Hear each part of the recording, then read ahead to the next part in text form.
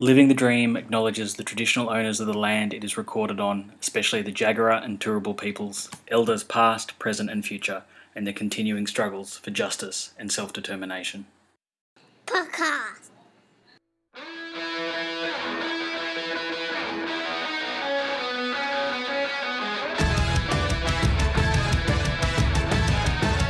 Living Dream is a podcast. Living the Dream is an irregularly published anti-capitalist podcast from Brisbane.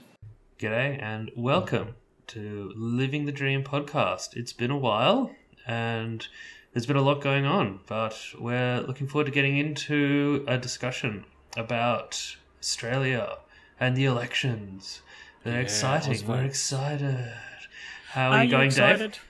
I'm pretty good, actually, John. I'm pretty good. I'm a bit tired, but I've been having a good time. My youngest son Max turned 2 last Monday, so that was pretty exciting. He's Lovely party.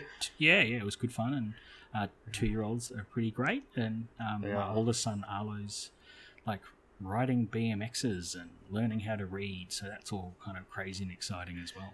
Yeah, my 4-year-old has started to be able to write letters independently, which is pretty That's impressive. awesome.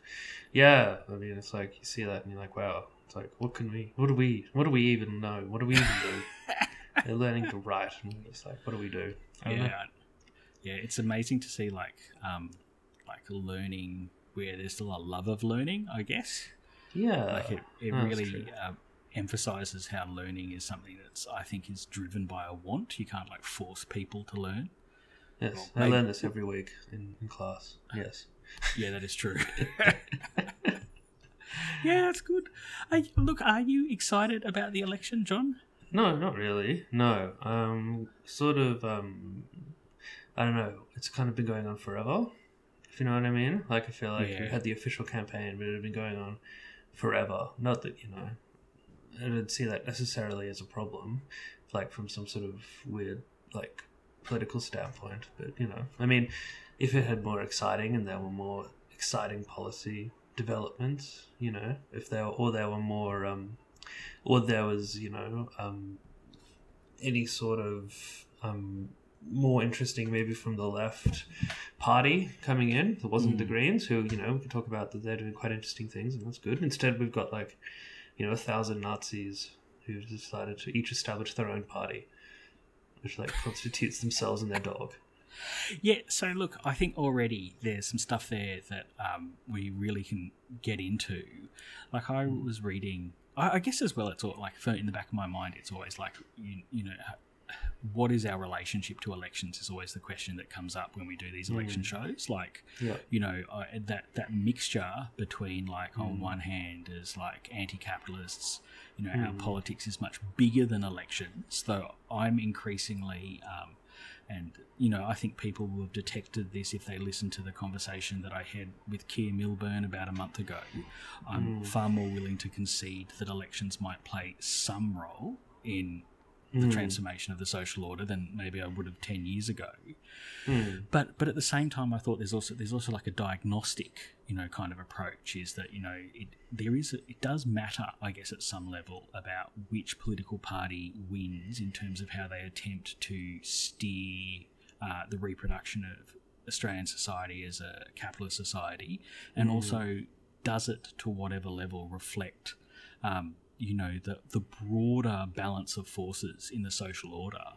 And I guess, we've been pretty sympathetic to the anti-politics arguments made by friends of the show like Tad and Liz, which basically say that politics has become disconnected from any kind of social base. And I was certainly reading a Piping Shrike article today, and he was basically like, look, all the media class, all the political class thinks this is a massive showdown between two different kind of ideological approaches. If you pick up the Australian, like, it basically is saying to you all the time that Shorten's just about to, abolish the value form. But really, this is having no basis in the social order, right? Like, this is not actually reflecting some kind of deeper antagonism. maybe, right? Like, or maybe is the stuff around change the rules connecting to some problem that's going on in capital accumulation in terms of wages have stagnated, and are they being able to mobilise like a broader sentiment, or are they not? Like, of course, of Max's birthday, I wasn't able to go to the Labor Day rally here. You went along, John. How did you see kind of the election, change the rules, and those kind of debates playing out there? I mean, I thought it was, I don't know, I've been to, the quality of rallies in general has gone up over the last few years. So it means that May Day gets more and more depressing. Like, you know, in terms of the politics of, say, Invasion Day, which is fantastic. You go along and there's a really good political vibe. There's a really good, there's heaps of young people. Everyone's got really great militant demands, and you can see that in other ways. Like I went to the school strike. I took like Francis to the schools to the climate strike, and you know, despite it coinciding with Christchurch, which we'll probably end up talking about at some point, it was a really inspiring, really great rally. So you know, going along to Labor Day is always a bit dispiriting, which is, you know, kind of a good thing in a way. But yeah, for me, the Labor Day rally was very much electorally geared. Then interestingly, yeah, Shorten didn't actually show up. So Sally McManus was there, and Anastasia Palaszczuk, Queensland State Premier, was there and gave a talk. But yeah, so that for some reason, I guess Shorten decided that there was more important things to do at this time than you know, the Labour movement was crowing that there were like 40,000 people there, and I if anything, I thought numbers were down in previous years, so I seriously doubt I think it was anywhere near 40,000. But yeah, I mean, it was, you know, got my sausage, a few beers, the normal. I think that's like, maybe we'll take this point up a bit later. I think that's quite interesting because, you know, the change the rules politics, as I can see them from an outsider, is basically making this argument that what they'll do is you know, they'll struggle and campaign for the ALP to be elected. They'll hand the ALP the election, and therefore that'll give them some kind of negotiating place in a future ALP government to allow them to push forward the politics that the trade unions want. I just don't think that's the case. But look, before we go any further, one thing I'd really like to do is have some time to discuss some pretty considered criticism that we received of a previous show. Is that all right with you, John? Certainly, yes. Yeah, I think so. There's two pieces of criticism, both from friends of the show, Anastasia, and from Shane. And look, I really appreciate the effort that the people have gone to. Like, I'm always a bit surprised that people, you know, I'm really thankful that people listen to our show. Yeah, you know, it's really validating, and I feel that, you know, we've been able to use the show to participate in kind of a largely online but a critical, radical anti-capitalist kind of space for discussion that's going on in Australia, and for people to go, look, actually, I've got some criticisms to make here is actually, it's really challenging, but it's also, I appreciate it too. And I would like to encourage people, if they feel that we've gone off base or we've made some errors, to like, please make those criticisms. Like don't worry about like offending us or our sensibilities or anything. I think what is more important is the quality of the discussion. Now, I'd like to kind of maybe we go through individually each of the criticisms that people have made, but I'd also recommend that people go check them out themselves. So Anastasia made a number of criticisms of the episode that we recorded, the second episode we recorded with Simon Copland. Do you remember that one, John? Mm-hmm. I do. So, you know, what we kind of did there, I guess, was, you know, we caught up with Simon after the plebiscite, and we'd had a conversation with him before the plebiscite as well, and kind of made a critique of, I guess, the dominant politics that had been made by the Yes campaign.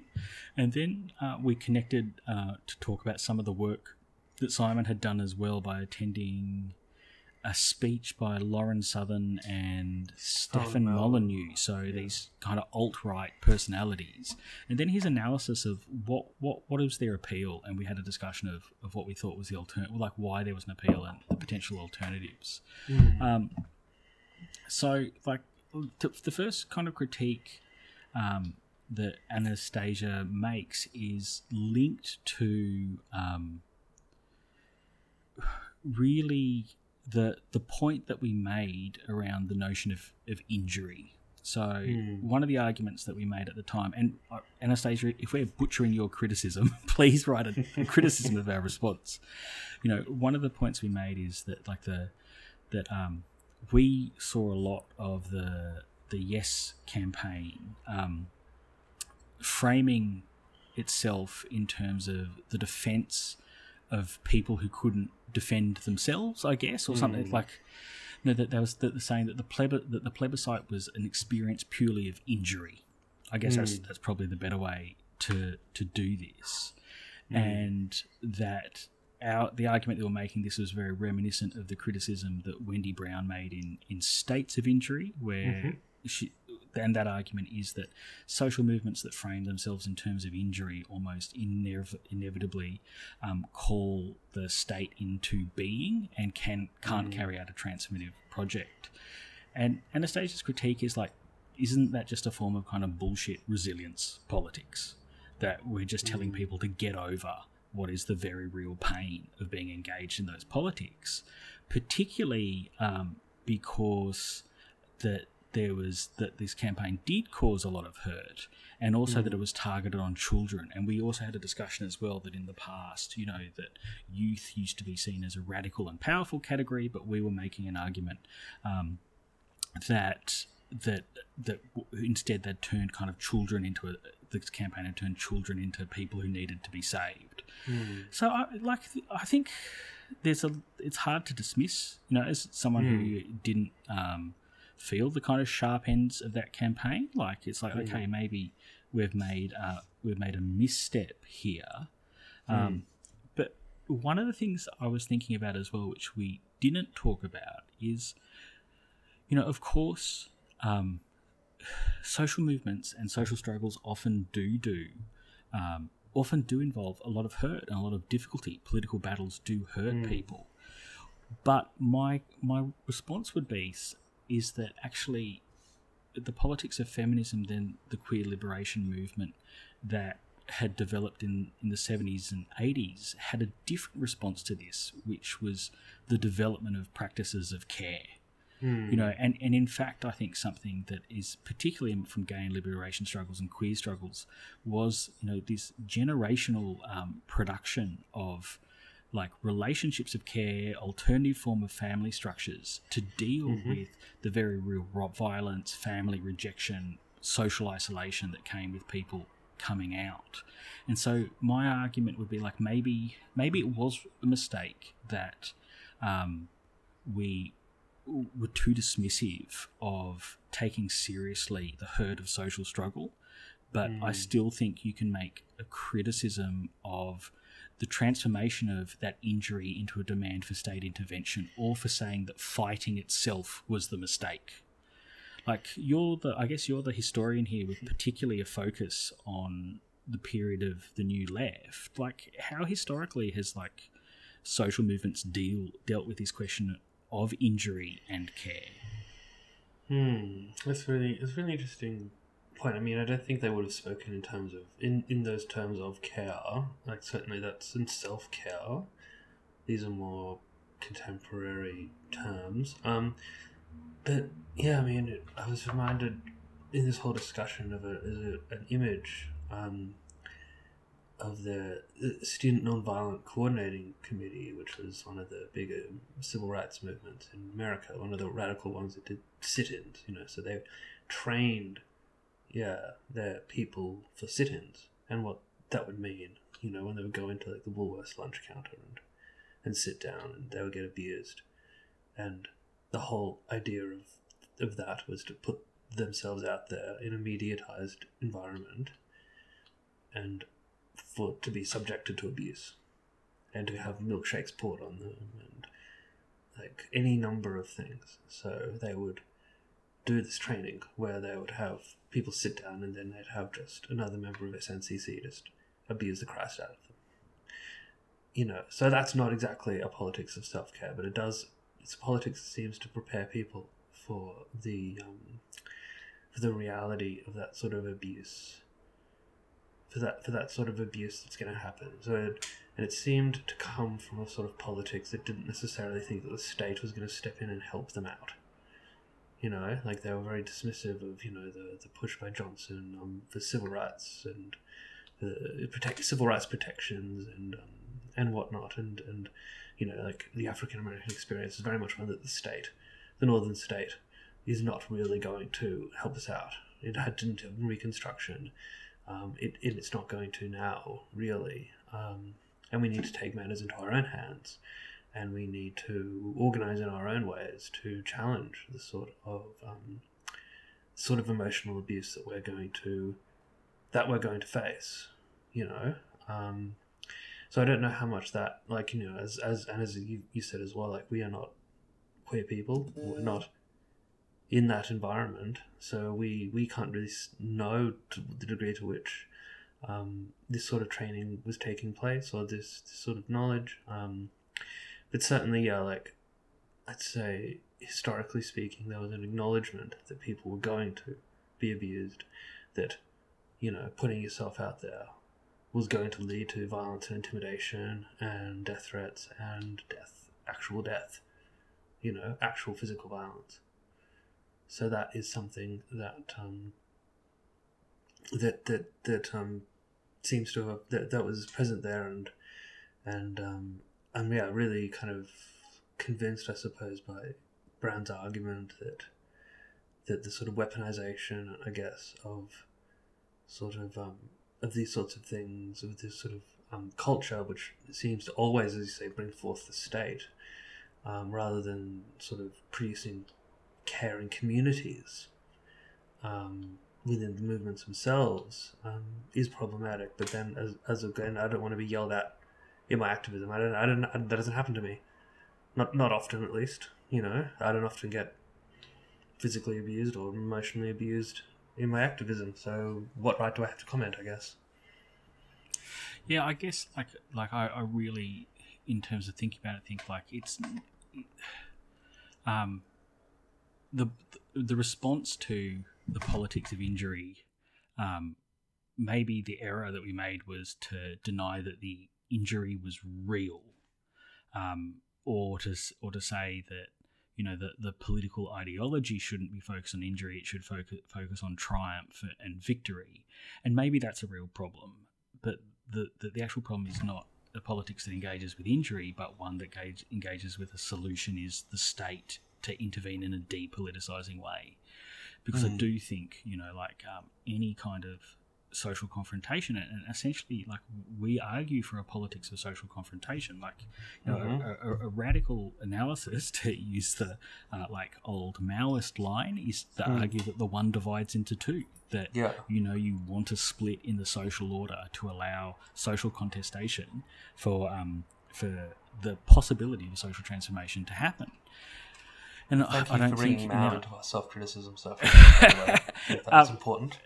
well, but I also think it's important too, because, like, maybe that kind of politics, which has a bad name for a whole range of legitimate reasons, like partly what it doesn't allow is actually that, well, social confrontation also needs, like, collective practices of care, whether that's, you know, the mixture of, like, what you're talking about with SNCC, with people, like, training themselves to deal with abuse, or whether it's people, you know, training themselves to be able to physically defend themselves.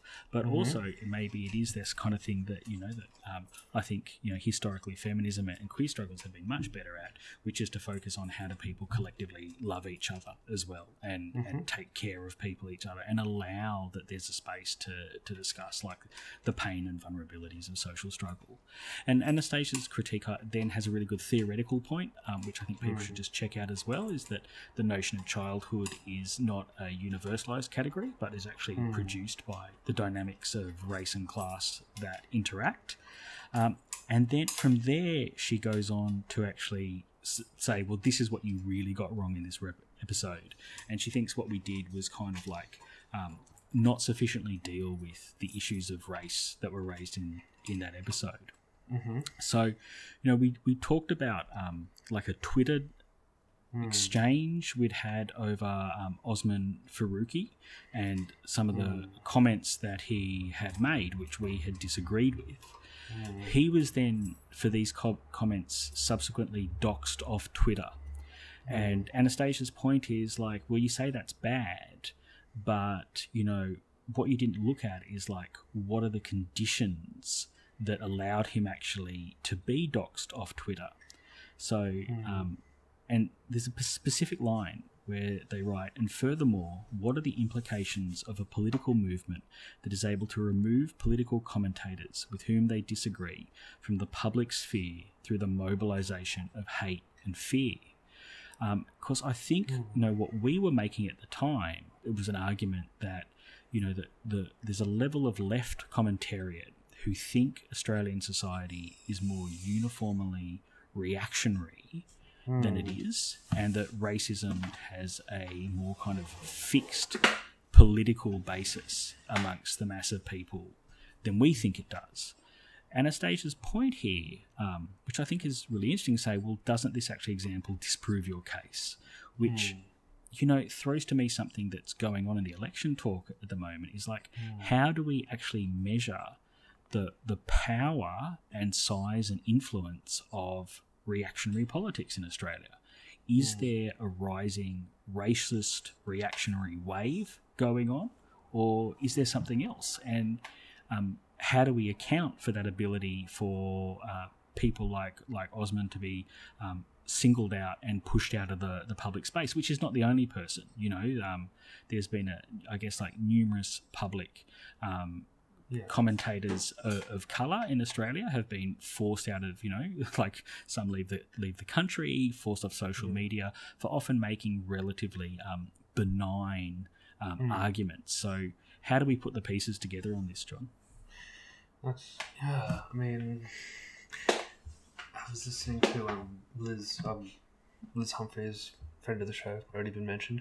She had a really interesting podcast for the Tally Room, which we'll link to, and she was talking about this disjuncture, I guess, that they've noted in their anti-politics work. That Liz and Tad have each noted in their contributions on this question of anti-politics, that seemingly, at least if we go by opinion polls, evidence of racism is declining. People are less racist. People claim to be less racist. People claim to be more multicultural. While at the same time, we continue to see at least small sections of the population drawn into these sorts of fascist or far right, like a very, very small number into active involvement in these, but seemingly a much larger number who are willing to vote for them, engage in social media. So I'm not sure whether this is evidence of the hardening of a small core of racists as their political project becomes even more implausible in the context of a society that's increasingly anti-racist, and certainly that was what the rhetoric of the Christchurch attacker seemed to infer, that this was his action was the result of the inability to mobilize a mass racist politics. So I don't know whether there's something in there about the radicalizing of a smaller group of people who are very visible, who are very visible on social media, while the rest of the population is less, I suppose, less willing to engage in overt racism and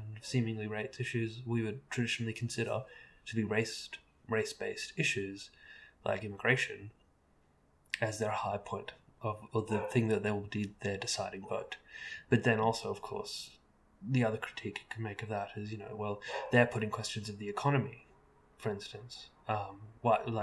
These voters who are ostensibly anti-racist are putting issues of the economy at the front, but who knows what their reading of that is? It could very well be a racist reading of the economy, saying, that there's white people being driven out of the economy or whatever, or some sort of white vulnerability. I guess I'm just trying to point at the difficulty of inferring broad societal trends on that basis, if you know what I mean. I guess like I've been thinking about this a lot since receiving Anastasia's criticism, and it ties in with her next point, which was like she thought that we didn't seriously, and people should read their comments, like that we thought we kind of downplayed the material basis for the popularity of racism amongst the broader white masses, for a lack of a better term, and kind of only understood like expressions of people being attracted towards racism because they themselves were injured and were looking for an explanation. And in my attempt to kind of think about this, and I really have to say at the moment, is I don't feel that I have a really finished understanding of the operation and history of racism in Australia, nor do I feel that I've been able to find like a core text which I read and go, oh, that hits the nail on the head. So I've kind of like been scatter reading through the Critical Race and Whiteness Studies journal, but I feel like when I read that I've missed some foundational text. Does that make sense?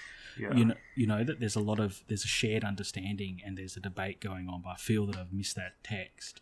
And I've been reading Gaston Hage's White Nation, which was, everyone was reading 20 years ago when Hanson first appeared on the scene.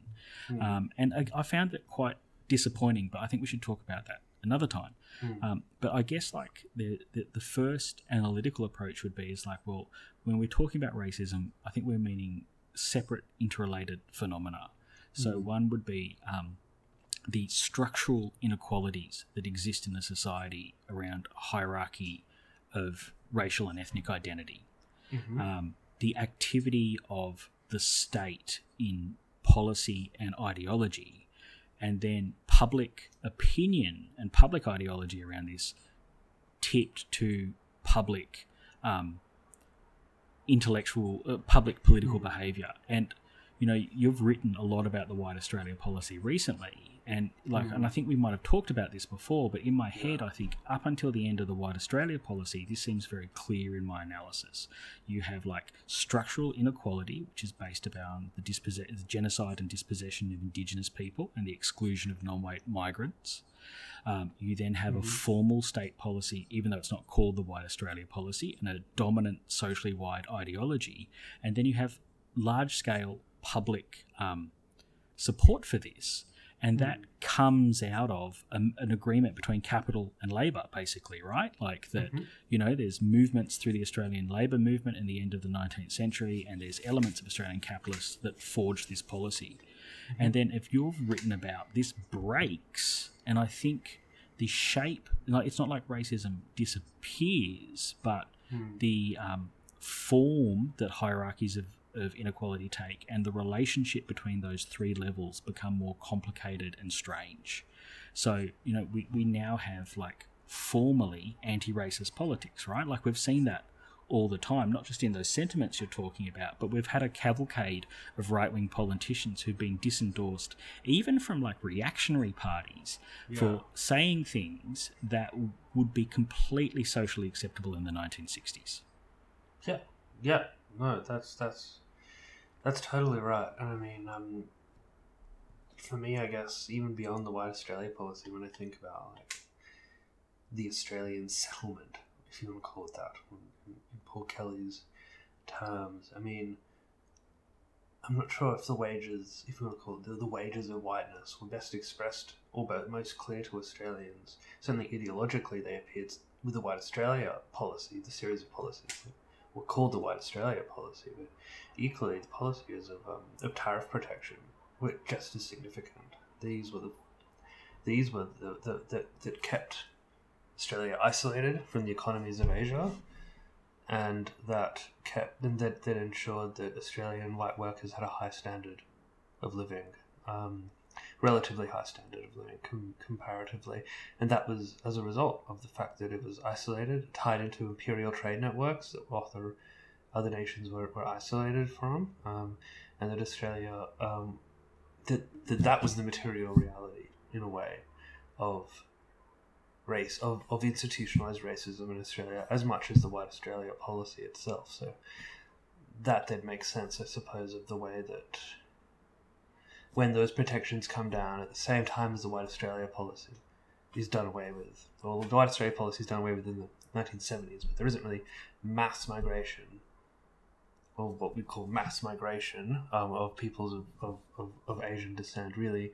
until the 1980s, at the same time as the Hawke government's bringing down the tariff barriers and dislocating traditional industries, and these sorts of things that I think are just as associated of sort of racism of the Australian economy as the White Australia policy was. It was kind of like an immigration policy, which was constantly changing, and by the 70s was largely defunct anyway. If you know, does that make sense? Yeah, it does make sense. Like particularly in the way that so I think the way that a lot of people are attempting to theorize about this at the moment is through the concept of whiteness, right? Though I think like any concept, like class, when someone says whiteness, there's a lot of different understandings of what that can possibly mean, and sometimes it means to be theorized later, right? And that's not only a problem of people who engage in whiteness studies or critical racist studies or organizing around race. That's often you have that with a central concept. And so, like for me, the people that really make sense are those Americans. So, like people like Noel Ignatieff, in particular, people who came out of the Sojourner Truth organization, who are drawing on the work. I know we talked about this a couple of days ago.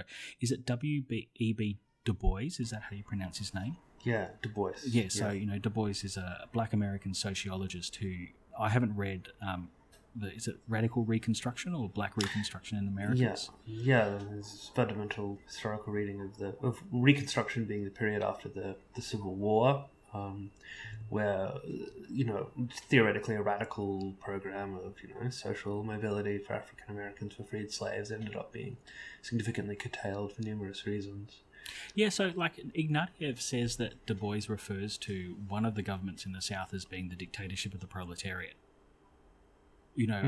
Immediately during the period of Reconstruction, and then Reconstruction is kind of stopped by reinstituting a hierarchy amongst the working class based on race, and this is the substantive content of whiteness. And people like Ignatieff and Ted Allen, they establish this having a longer history. So for them, in their reading of America, and Ignatieff basically says, in his understanding, whiteness only really applies to America and a couple of other countries.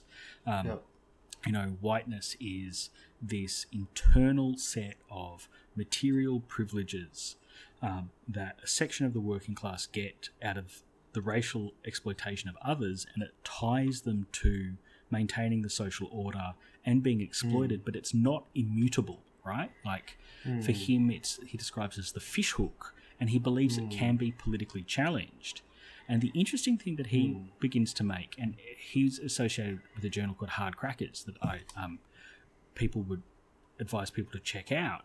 He sees this as different than racism, right? Like he says there's all kinds of different racism. So, Irish people go through racism, Italian migrants go through racism, but they are included in whiteness. And he goes as far to say that contemporary Southeast Asian, East Asian, and African migrants to the United States can be included as being structurally white, right? Even though they suffer racism. And then there's a recent debate in the journal Insurgent Notes where they kind of talk about like the actual material basis of whiteness, if it still exists or is it falling apart.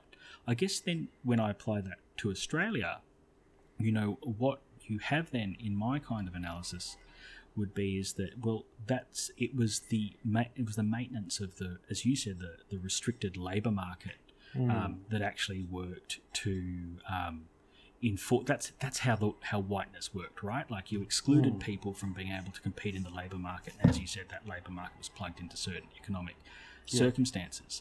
I think what's happened in Australia, that is still the main status of order, right? Like, this both sides of politics are still committed to, the defence of Australian jobs. What is less stable is the category of who gets to be Australian. Yeah, it's a really good point. It's not as clearly.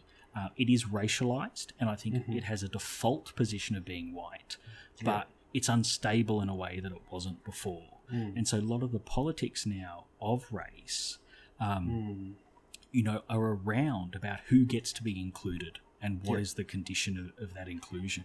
And I think you can say, all right, that produces a real material basis. So let's think about a practical example. If you have a situation at the moment where the CFMMEU, like, their approach to the election campaign is to run an argument, a heavily nationalist campaign about defending Aussie jobs on ships that are in Australian waters. That is a continuation of this politics, right? But there's also a material basis for that if you work on that people will support this politics, because as people who are competing as proletarians in a capitalist economy without a radical alternative that's being articulated, that this seems to be the best way to protect your immediate livelihood that you're dependent on. And I think this connects to a bigger theorization that even though the globe is proletarianized, the condition of that proletarianization is one of always happened through a hierarchy of divisions. This is what Silvia Federici made the argument.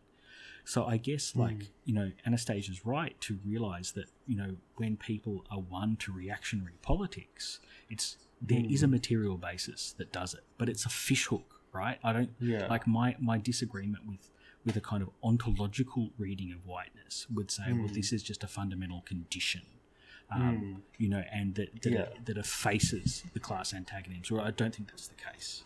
Yeah, I mean, I think that, like I was saying when we were talking about this a few days ago, like, if you have a reading of race that basically just says that it is, as you said, ontological, that it is pre-existing, that it is, it overdetermines sort of your relationships, then what does that mean in terms of transformative politics?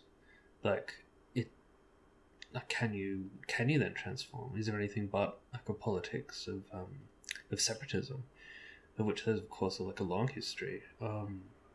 And maybe that's right. White and black, in terms of separate, in terms of apartheid, in terms of Garveyism, not to equate the two, of course, because these are very different dynamics, but certainly concepts of separateness seem like, what is the logical outcome there if people's ideas are not, which is a central innovation of Marxism, of course, at least for me, like, if people's ideas are not formed through their engagement with the economy and through society, and as a consequence they're not capable of them being changed in turn, then what are we doing?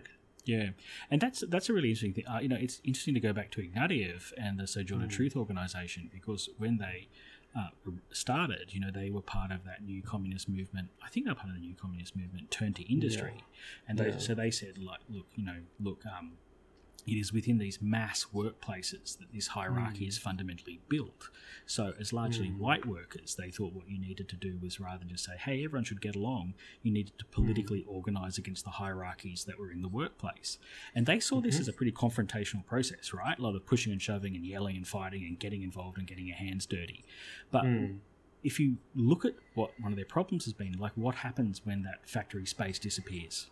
Where is that site for contestation? And I guess the same thing is in Australia. It's like, where is that point for contestation? And I think there'd be lots of cases where, you know, we have all these people, you know, it's at the border, but it's also, as you know, as Angela Metropolis's work points out, the border is not just the border, it stratifies the country. You know, we do have these huge pools of workers, people who are working in Australia who are excluded from that deal by the status of their citizenship, or we do have, like, you know, the racial policing of Indigenous people. Like, these are the points where it can be contested. And the kind of Ignatiev's politics is, it's almost like changing ideas comes after, you know, it's not. I was talking to Fergal about this the other day. Instead of the old slogan of like "free your mind and your ass will follow," it's like "free your ass and your mind will follow."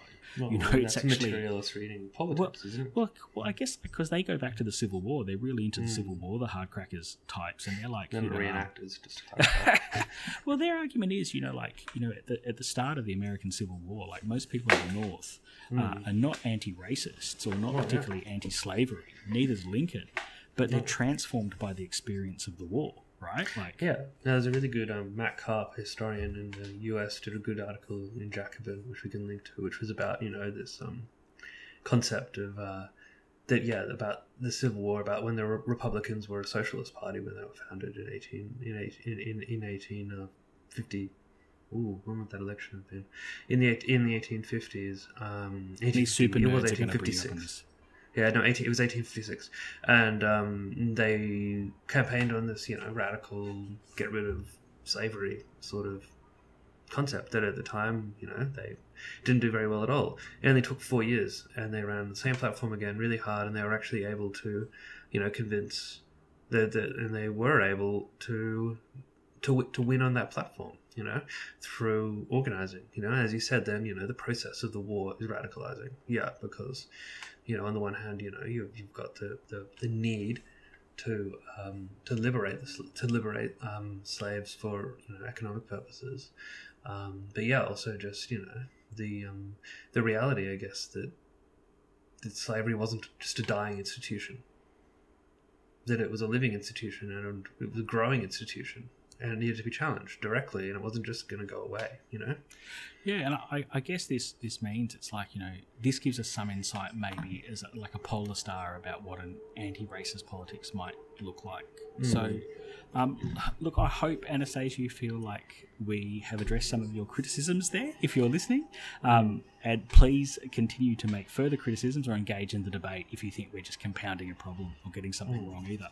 We're spending a long time before we're even getting to the election, John. But maybe we should get into the election then. But there's one other criticism I want to raise first. Okay. It could probably segue into the election. I think it will. So, Okay. So this was from Shane, friend of the show, Yeah. who made a comment on our very popular episode on Sally McManus's On Fairness book, one of our most popular episodes ever. So, look, I want to read this. So, while it says, okay, just get a Band-Aid, John, ready for the wound. I'm ready. Like, okay, I'm while always it is ready to be important... While it is important, it is also well-trodden ground for like the whole 20th century. I reckon it'd be interesting to move from this comfortable territory into the much more difficult ground of what is the ACTU trying to do with this book politically at the moment. Why have social democratic politics have I think there's a word missing, have gained traction in the working class, assuming they do? Why is Sally so popular? Why are revolutionary ideas so marginal?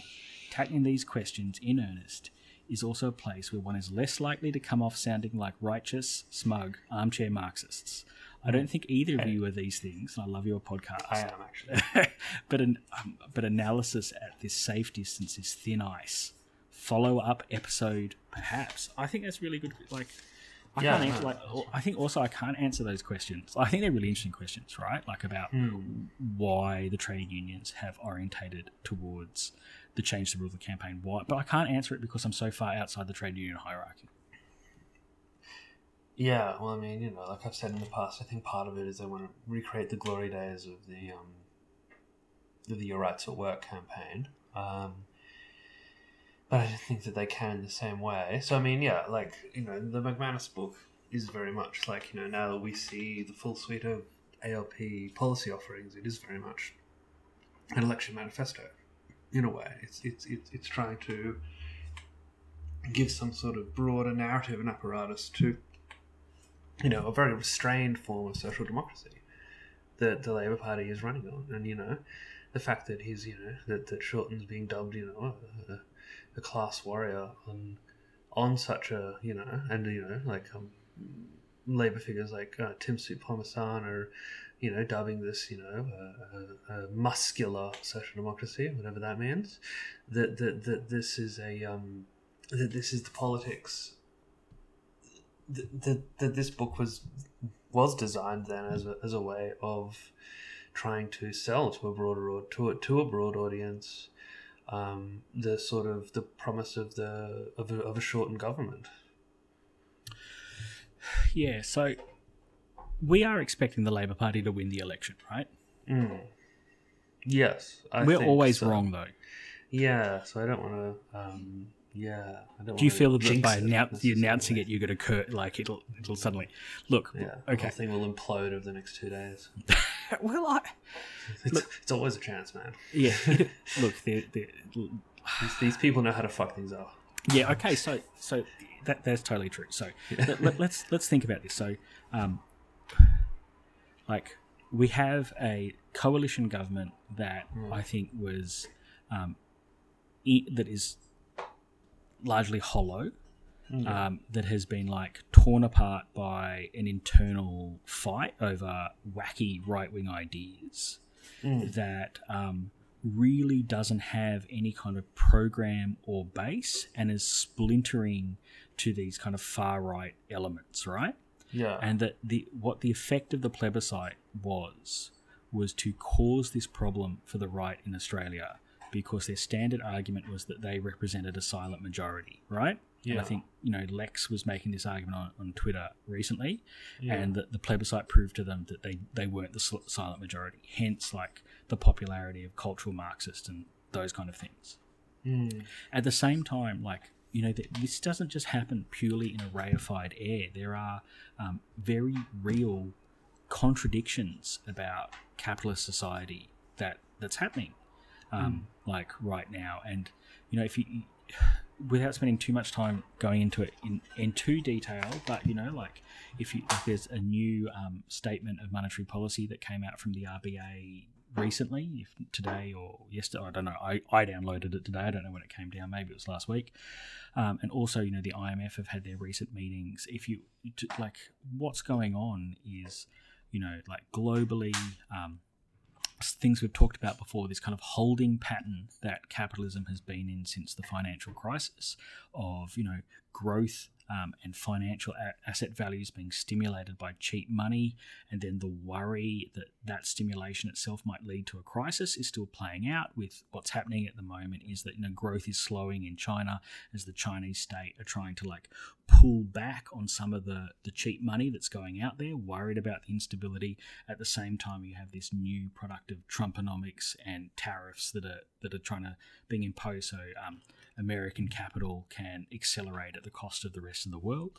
That has an impact on Australia because we're just so tied to the Chinese economy. So if you look at the statement on monetary policy, what do you see? A continuation of these trends of slowing growth, stagnant wages leading to slowing consumption. House prices are beginning to drop as the kind of overproduction of housing is really hitting home, and mining investment has been pulling down and dropping as well, though it's predicted to grow in the future.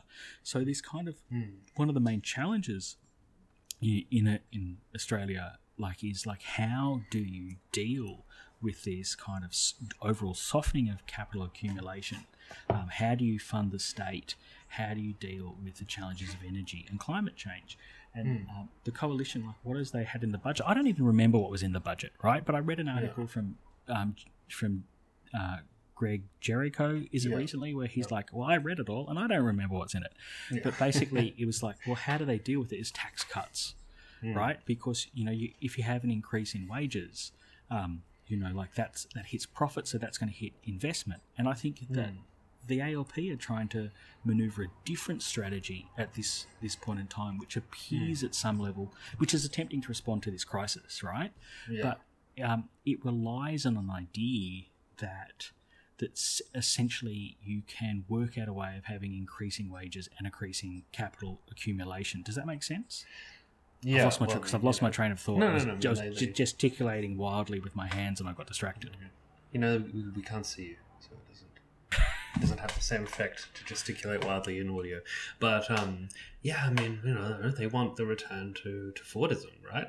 Which is when you could have that. You could have it all. You could have, you know, growing wages, and you could have growing capital accumulation because of, you know, the unmet you know, possibilities of industrial society after World War II and hyper exploitation of colonies. You don't got that anymore. I think the trade unions do, right? Like that's certainly that's, as we talked about before, that's the politics of Sally McManus. But if you actually look at the Labor Party itself, what they're promising in their stand up for workers, better paid and protected jobs, is pretty small. So it's restoring penalty rates, it's cracking down on labour hire, it's some limits to contracting and casuals. So the promise to take action on the gender pay gap, but that doesn't exist as well at all, really. And then the politics of local jobs for local workers, crack down on the abuse of 457 visas, prioritise Australian grade steel, and protect local manufacturers. This sounds exactly like the shit you were talking before in terms of classic. But it's like whenever I've like there's this kind of Labor argument out there where you get from Labor supporters, but something big is about to come. Like, where the fuck is it, right? Like, you know, that like really what they're promising is quite minimal. So it means like if there's this kind of like, say, Change the Rules has been able to mobilise a thin fraction of the class, right? Because I don't think it's particularly popular. Like it's, you know, the Labor government is actually, you know, putting forward a relatively kind of lukewarm politics about how to deal with this crisis of, you know, stagnating wages. But I don't think it can be solved within capital, I guess is probably my point. Yeah, no, it can't. So I guess you could say that the Change the Rules is, you know, the trade union movement's intervention into the ALP. They want, you know, this is them trying to push their particular agenda. You know, to come back in, Dave. I forgot my key point. That's all right.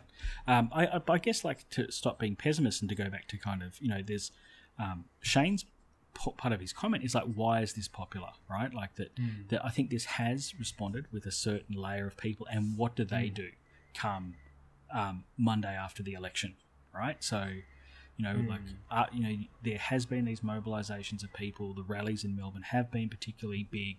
The ones up here have been tiny, you know, really. Yeah. What do people do, you know, come the Monday the 20th, right? After the election, you have an ALP government in. Like, when you look at the kind of the things that's come out of the trade unions, it's pretty much an argument for just inside lobbying, really, rather than anything else. But I guess it's like, you know, we are looking at a Labor victory. There is this kind of element of social democratic language, but what is actually even proposed is smaller than what's expected, and I don't think it can fund it. Like, and I don't think it'll work anyway. You know, like, this is what we've talked about previously. Yeah, I think that they're going to really try to move away from enterprise bargaining as a model. I think that they want to move to more centralised wage fixing, back to more centralised arbitration is one thing that they will try to do. And, you know, in terms of that gender pay gap, you know, the controversial announcement of the 20% raise to childcare workers that was labelled communism by one esteemed member. But all of these are long-term solutions. But they're not going to solve anything immediately. They're not going to arrest. They're not going to be able to, you know, like if you artificially raise the wages of, you know, thousands of childcare workers, that is fantastic for those individual workers, right? Because they are hugely underpaid and hugely undervalued. However, that's not going to have a huge effect on the economy overall. And there's these kind of weird attempts from both sides now to sort of fuel the housing market by pretending to help out young people by giving 15%. Like, have you seen this thing where they want to the 5%, pretty much chucking in 15% government money or something into into speculative real estate, basically. Well, this is interesting too, right? Because even if you go back to the issue of the childcare wages, and of course, childcare workers should have much bigger wages.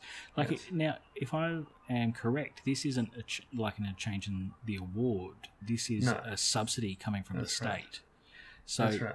So this is really interesting, right? Like, that's right. Where it's a model of saying, well, how do we, like the same way that the Liberals' argument was, okay, how do we deal with wages? Well, it's going to be tax cuts, right? Like the state intervenes. This is again not saying, well, capital should be forced to pay more, but the state intervenes.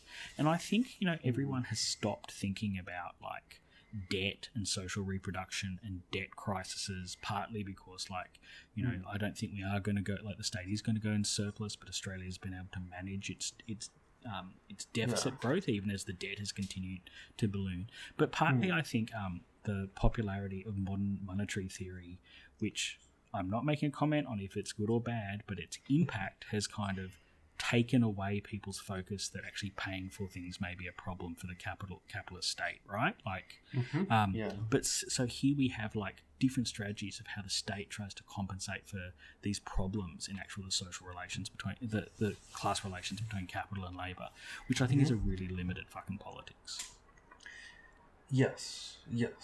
I mean, and it is, and like they were getting up and down, the Liberals are getting up and down, that this is an abandonment of over 100 years of industrial relations policy for the state to directly intervene in wages. And it's like, yes, well, that's true, but equally nothing that's currently happening is seeming to arrest this stagnation of wages. And in all likelihood, like I've always said, that Labor has always been the better party of managing capital. I wonder how much, this popularity of modern monetary theory, basically you can spend as much as you want and it's not really going to have a negative overall impact. Is that the solution? To a further kind of entrenching further corporatism in the Australian economy in that way. Yeah, look. I don't want to divert too much into like MMT itself, but I think it doesn't have a particularly radical horizon, and its model is still very much like a way of reviving a Keynesian project. Speaking of criticism, I expect we'll get a bunch of it after saying that, but I think even with what the Labor Party is planning isn't MMT in the sense that MMT theorists just think you can just produce money. This would be borrowing. Right, but apparently the ALP has put out a fully costed budget proposal, yada yada yada, even smaller surplus, etc. But okay, since we've taken up so much time with our criticism, some of it will fit that. What about the the federal right? Are we seeing an election where there's been a proliferation of reactionaries, racists and Nazis, and does this represent like a growth in this reactionary politics in Australia similar to the growth of reactionary politics around the world? Yeah, I mean, my gut reaction would be to say that, as I was saying before, I think that it is that the right, much like the radical left as a political body, has failed to mobilise large numbers of people, largely speaking, and the radical right is splitting in numerous directions as a result of that inability to move large numbers of people. That doesn't mean that it's not a threat. It is a significant threat, especially to people of colour, recent migrants whom they target. But electorally speaking, like the growth of minor parties is not a new thing. Certainly, if you're a fan of flicking through old election outcomes, as I do at times, then you'll see that there's always been proliferations of small minor parties. I mean, even the Democrats are back this time around. I don't know how successful that will be, given that their main senator, at least the one I remember mostly, is running for the Greens in Brisbane. Bless his soul. And it's, I'm not sure what this is going to do except for fracture the right vote, which theoretically, assuming they're all smart enough to know how to vote, will just flow back to the Liberals. Anyway, the threat is that in Queensland it could swing the Senate, might not look good in terms of that last Senate spot, which will be between the Greens and Clive Palmer probably. So that right splintering could benefit Palmer, maybe in that way. But Yeah. I'm not sure. Yeah, like I'm not sure. Like, my first sentiment is I don't think there's anything to suggest that it is evidence of like the growth of that kind of wingnut section of the right vote, No. but the breakdown in its project. Like, and again, I think like when we're evaluating it, I think that means that we'll probably see what we've seen within the bounds of the last 20 years since Hanson emerged. You know, probably less than during the phenomena of the rise in Hanson, but maybe more than during the middle period of Hanson in terms of Senate seats, and or even lower house representation. I don't know. But to go back to kind of Anastasia's point, that doesn't mean like that they aren't by other metrics, like being, as you said, being able to be a political and dangerous force, particularly in their ability to hurt people. And Simon Copland has had another article on after the Christchurch attacks, talking about lone wolf, you know, the notion of the lone wolf and how this fits in with some kind of political formation. And I think you know, like it is very interesting in the sense that we do also see like the kind of turn toward by the kind of lad society and people like that to figures like Fraser Anning, and it'll be really interesting. Like I assume Fraser Anning will be trounced, right? Like the Conservative, like or what will happen will be a very weird play out of preferences. Like I've already voted. Like you know, have you voted yet, John? No, well, I'll be campaigning for the Greens on the day, so I'll just do it then. Oh, so you're actually campaigning. Well, that's interesting. So we should talk about like that as well. Like I won't be because you know, Caroline is serving democracy sausages, and so I'll be home looking after the kids, and then I'll be playing Dungeons and Dragons. And you don't need to say that in public. It's and like so I've already voted, and like one of the things that's really interesting, I think people have been commenting on this, is just like how hard it is, like just how you work out which right wing nut goes last, right? So like for people who vote for the right, it'll be interesting to see how that tacks back and forth. I guess like, you know, I have been, as always, very critical of what I consider Southern chauvinism, which is the argument that somehow sees Queensland as being either the natural home of reaction or the cause of reaction in Australian politics. Like there's something essentially wrong with the great people north of the Tweed actually being the boundary of Greater Queensland. You know, like, and I think that's really problematic. But at the same, because I think there's a flavour that reaction, like racism is fundamental to Australian society, as we talked about before, with the various caveats and understandings, and reactionary politics in the different states takes a whole bunch of different forms.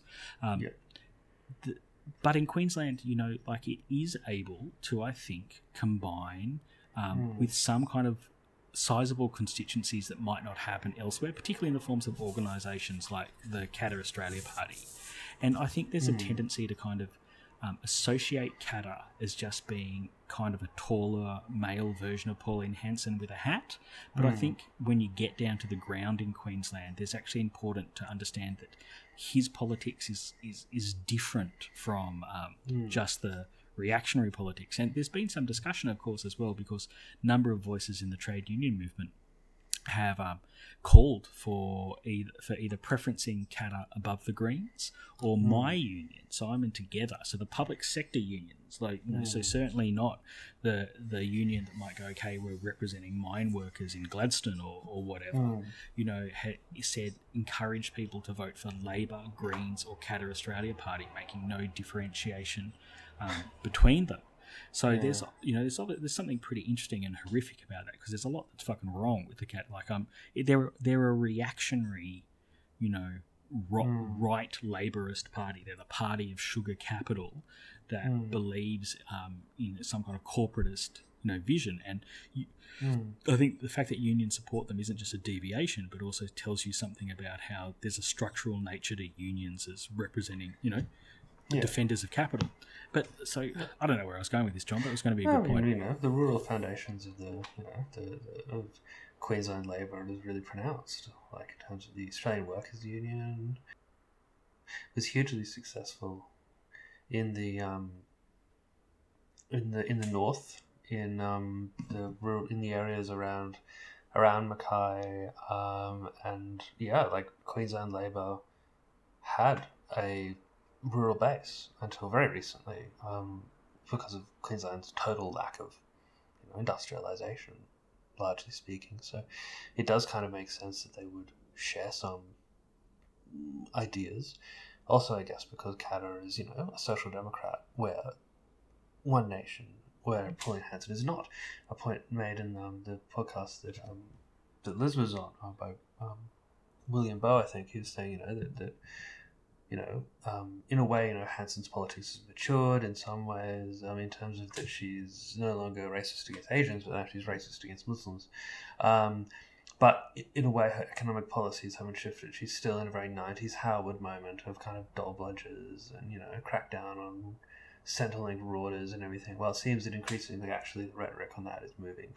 I'm not sure what Katter's exact position on this is, but, towards, a largely social democratic economic framework, which is kind of elaborated and changed the rules, but more so in kind of, like raising New Start, which seems to now be like a really big actual election issue, thanks to work of comrades in the Unemployed Workers Union. But it seems like these sorts of issues are unavoidable, and that Hansonism has been left behind in a way. And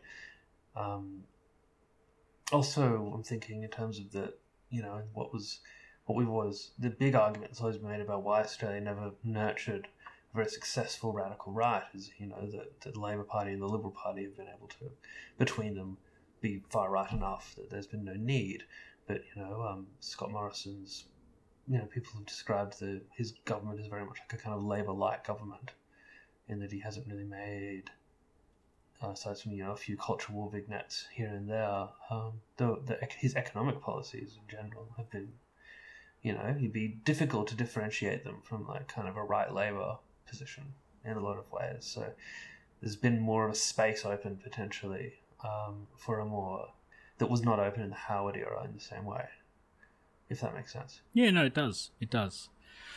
All right, John. So we don't have we should wrap up soon. I think we but should. The one thing we haven't talked about is, and we can segue into it, you're campaigning for the Greens.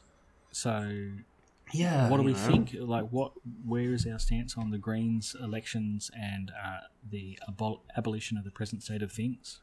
I mean, I was listening to Ash Sarkar did an interview with Biffo Barati, and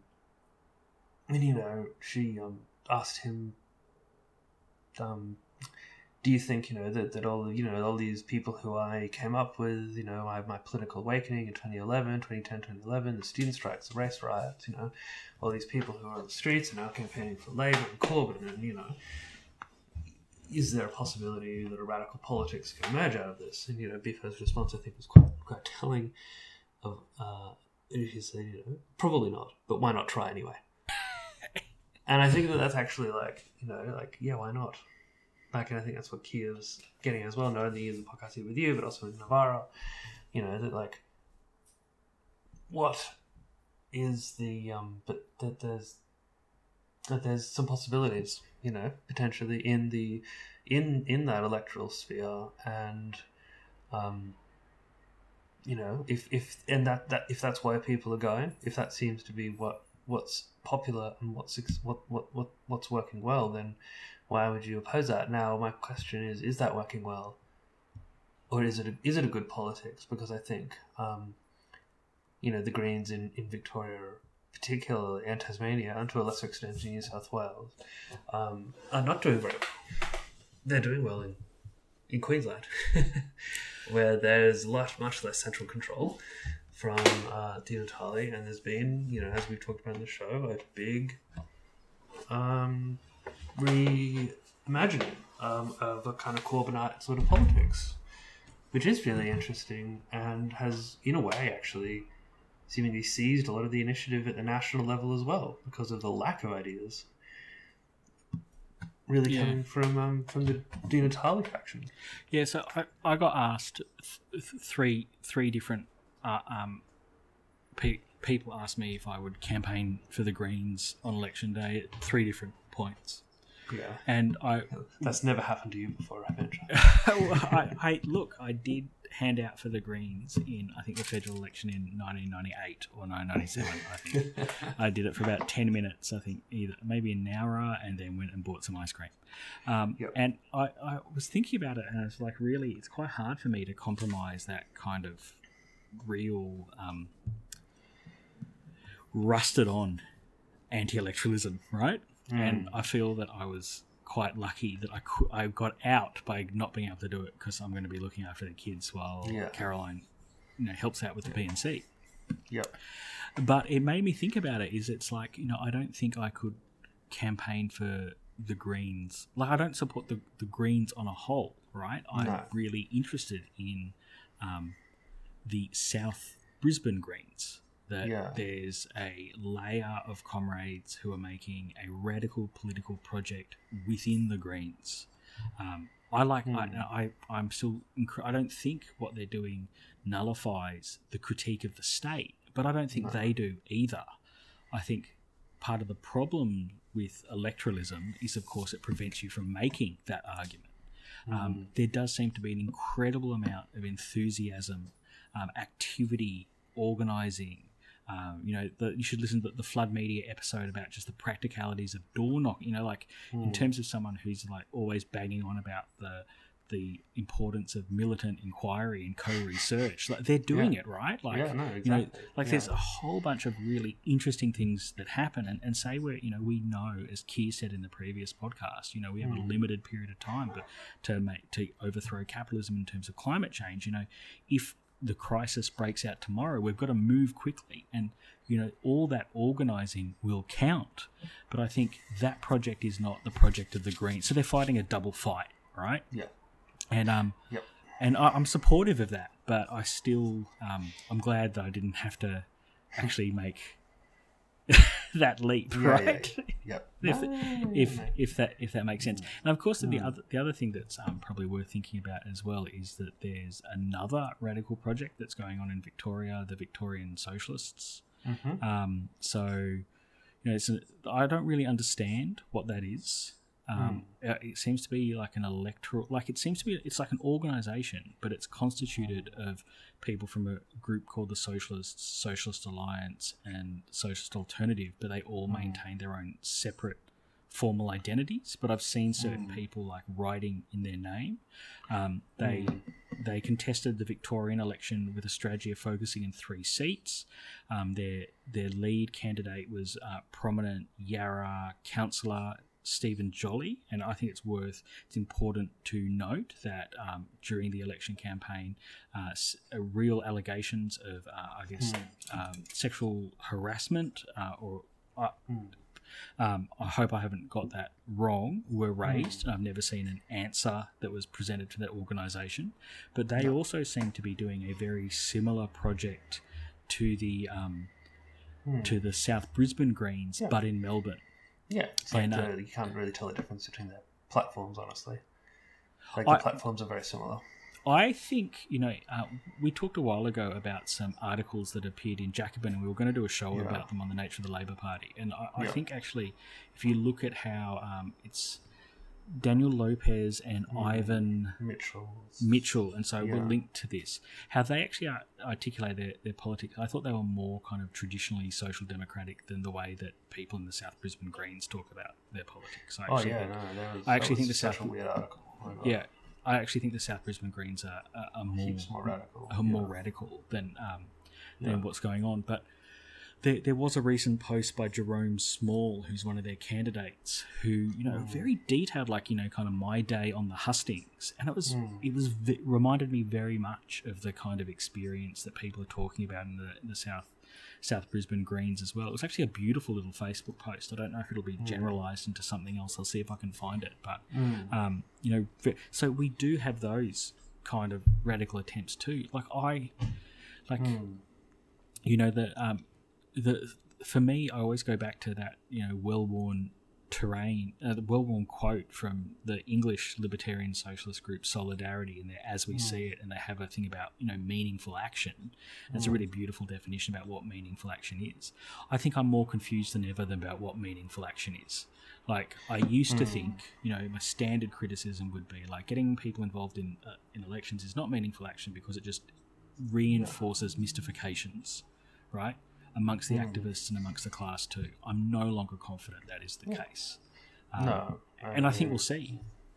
Yeah, I mean, I think if anything, the what we've seen with the Greens in Queensland in particular, but then also that's reflected in kind of de-assailing people in the US as well. It's this kind of real attempt to like really dismiss democracy as it stands and the state as it exists, and that these are actually like not maybe not to the degree to which we would define the state, but certainly saying that this isn't just a matter of seizing the state in some way, that this is a matter of like reimagining what is a possibility of what you can do with the state in a way.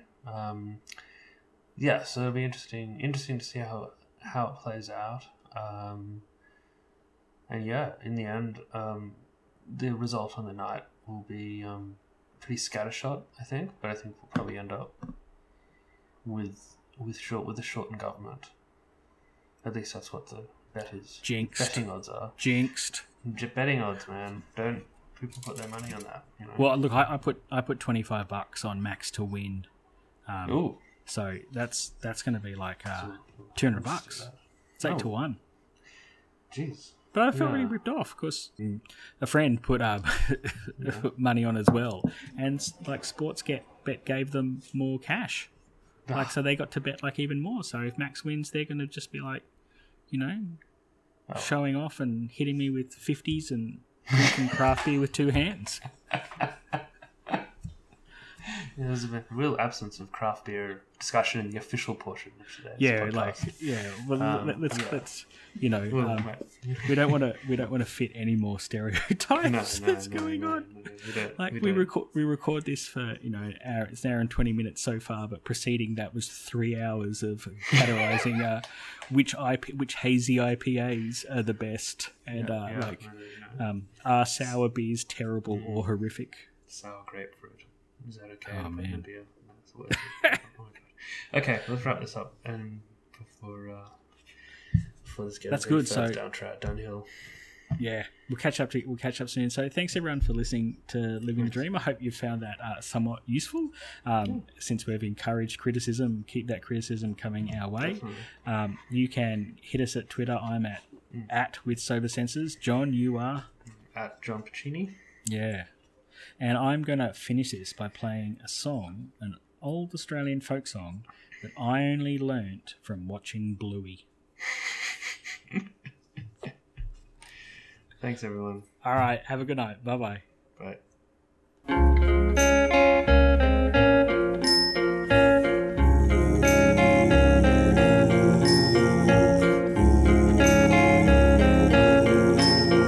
One summer morning, as I went walking by Brisbane waters, I chanced to stray. I heard a convict his fate bewailing, as on the sunny river bank he lay. I am a native of Erin's Island, though banished now from my native shore. They tore me from my aged parents and from the maiden whom I adore. I've been a prisoner at Port Macquarie, at Norfolk Island and Emu Plains, at Castle Hill and at Tuangabi, at all those settlements I've worked in chains. But of all places of condemnation and penal stations in New South Wales, to Moreton Bay I have found no equal. Excessive tyranny each day prevails. For 3 long years I've been badly treated, with heavy irons on my legs I wore. My back with flogging is lacerated, and painted with my own crimson gore. And many a man from downright starvation lies molding now underneath the clay. And Captain Logan, he had us tortured at the pillories down at Moreton Bay. Like the Egyptians and ancient Hebrews, we were oppressed under Logan's yoke, till a native black waiting there in ambush did give this tyrant his mortal stroke. My fellow prisoners be exhilarated that all such monsters such death may find, and when from bondage we're liberated,